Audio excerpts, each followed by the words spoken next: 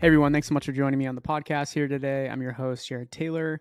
Joining me today, we have a very special guest, serial entrepreneur, Scott Nelson. I told him I'm going to call him serial entrepreneur because he's involved with all these cool companies and accelerators. And, without further ado, Scott, great to have you here. Yeah, Jared, thanks for having me on. There's two things that you mentioned: serial entrepreneur and special guest. I'll take it. I'll take it. Love it. Well, let's have you comment on that a little bit. If you don't mind giving us a little bit about your background. The serial entrepreneur piece will make sense to the audience once they hear what some of the things you're working on. Yeah, sure. So I'll cut to the chase and try to be brief. So spent most of my professional career in traditional med tech. So grew up kind of in the cardiovascular space, largely in commercial roles. Up until about 2015. That's when I left Medtronic, which probably most people listening to this are familiar with. And really, since over the past 7 or 8 years, have been largely involved with early stage companies that still fall under the healthcare umbrella, but maybe aren't necessarily specific to cardiovascular. And so, what I mean by that is I spent a little bit of time at a digital health startup based in London called Touch Surgery, which eventually exited to Medtronic. Had the pleasure of working with a couple physicians, Dr. Jean Neme and Andre Chow there, who are brilliant. And then started a direct-to-consumer health company called Juve. We were the first company to commercialize full body in-home red light therapy. So that was kind of an interesting 3 or 4 years. Had a nice run, grew that company from scratch to about $22 million in top line revenue profitably. And then really since about mid 2020, have been focused a little bit more on traditional med tech again in the cardiovascular space, running FastWave Medical as the CEO. And we're developing intravascular lithotripsy devices to treat complex calcium in peripheral and coronary arteries. And let's dive into that a little bit more. We're going to talk about a couple of the companies you're involved with, but I definitely want to first highlight the FastWave Medical. Mm-hmm. Where are you at today? What excites you about that business? Yeah. So I'll start with the latter question, right, and circle back around to where we're at today.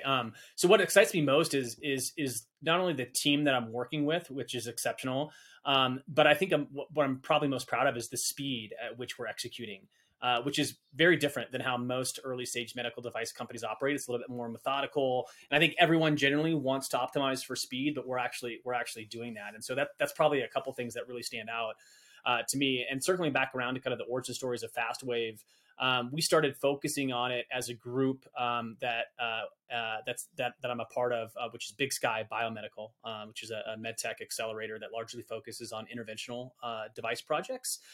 We started looking at the IVL or intravascular lithotripsy space back in late 2022.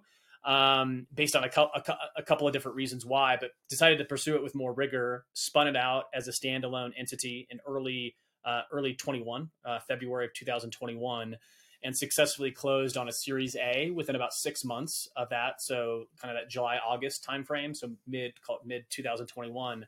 And really ever since then have been heads down developing intravascular lithotripsy systems at a pretty rapid pace. So have made exceptional progress over the past 15, 16 months across kind of all of the key functional areas that you're after in the early stage medtech startup, right? IP, of course, your core devices or device systems. Making sure that your regulatory and reimbursement paths are buttoned up, et cetera. So really proud to be associated with a team that's not only exceptional in a lot of different ways, but is just moving at a really rapid pace. And one of the things I really wanted to make sure we talked about, Scott, having you on here, is you're involved with a couple different businesses, right? You are a serial entrepreneur. I know a lot of entrepreneurs out there, and just anyone else, they don't have to be an entrepreneur.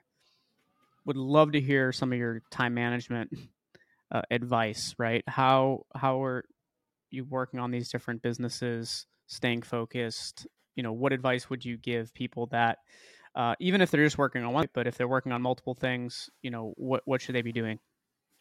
Yeah, and this is a good topic, and I think there's a lot of different productivity advice, right, in kind of the startup ecosystem. And I would say I would probably point to a couple things that really stand out for me. And again, this is maybe more reflective of my personality, but perhaps it's helpful to those listening. So one thing is that don't get too caught up in a specific app, right? I'm a bit of an app junkie myself, and there's a wide range of productivity or project management, apps that you can kind of, use and to track and measure and produce, or to knock out various tasks or projects. Don't get stuck on the app. Just pick one and be consistent with it. So don't chase after kind of the shiny new tool to use. Just be consistent within something that works for you personally. So that's number one. And then number two, I think I'm a firm believer that you need to do whatever you can to block out distractions in order to do deep work. And so what that means for me is that when if I'm looking at my tasks for the day, right, that I've got queued up, if there are ones that are going to, require, an hour, 2 hours, et cetera, that type of like deeper work, I need to like shut down everything. I need to shut down Slack. I need to shut down email, put my phone into silence, right? And that's the best way, and once you come out of that deeper work for an hour or two or whatever, you'll be able to you'll be able to check on your email, you'll be able to catch up on Slack, etc. But I think I just like eliminating those distractions is pretty crucial. So there's a couple things that I think have been that stand out or been particularly helpful for me. For sure. Checking email, you can go down that rabbit hole and in 30 minutes to an hour is gone. Right.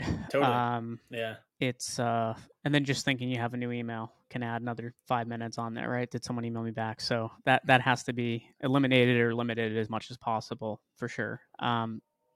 Yeah. And it's just a distraction, right? From a mind share perspective too. You know what I mean? If you're constantly like, if there's constant inbound all the time, it's just really hard to like make any sort of measurable or solid progress on a certain initiative, right? If you've got so much inbound, right, that's just distracting. And so, and you're dead right. I mean, it's so easy to get lost in email, and then boom, 20 minutes is gone, 30 minutes is gone, etc. So yeah, I totally agree with that.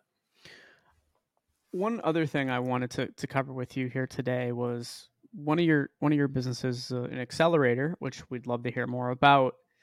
And I would also like, after you're done kind of giving us the highlights of it, why do medical device accelerators make sense for entrepreneurs? Would love to hear that from you. Yeah. And I think probably most of the people listening are familiar of like, have some sort of level of familiarity with, incubators, accelerators, et cetera. And I wouldn't say, they can work and they can't, right? I mean, it largely depends on kind of the the framework and what you're trying to accomplish. And I'll try to be a little bit more pragmatic or specific to Big Sky. And so what I mean by that is with the group that I'm involved with at Big Sky, which I mentioned previously, that's the accelerator that we spun out FastWave out of. We're very focused on a couple key things, right? And so I think that's what's sort of paramount for any sort of incubator or accelerator to work is focus and being able to say no to a lot of other projects that that come across the desk. And so with Big Sky, we're almost exclusively focused on interventional devices, right, in the broader vascular space. That's our wheelhouse. That's what we understand the best, right? It's not like we're not going to take on an orthopedic project. We're not going to take on a project in some other therapeutic arena. Not that those don't make sense. It's just that's not our wheelhouse, right? So again, having a very specific focus on kind of what you know best, and then two. The projects that we evaluate, if they don't check certain boxes, we just don't even consider them. And those boxes are largely centered around the regulatory and reimbursement pathway. And so if we're looking at a project and it's going to require a significant clinical lift, right? Clinical affairs lift is going to require, more of a PMA type of reg pathway. We typically won't get involved, right? Because what that means is typically multiple rounds of capital that need to be raised over an extended period of time, 7 to 10 years, usually. And that's a solid pathway, but it's not the one that that we're focused on. And so we typically like to take on projects that have a lot more shorter duration, right? So instead of like 7 to 10 years, it's more like maybe 3 to 5, potentially even shorter, right? And what that means is that the regulatory path is much more clear and much more straightforward.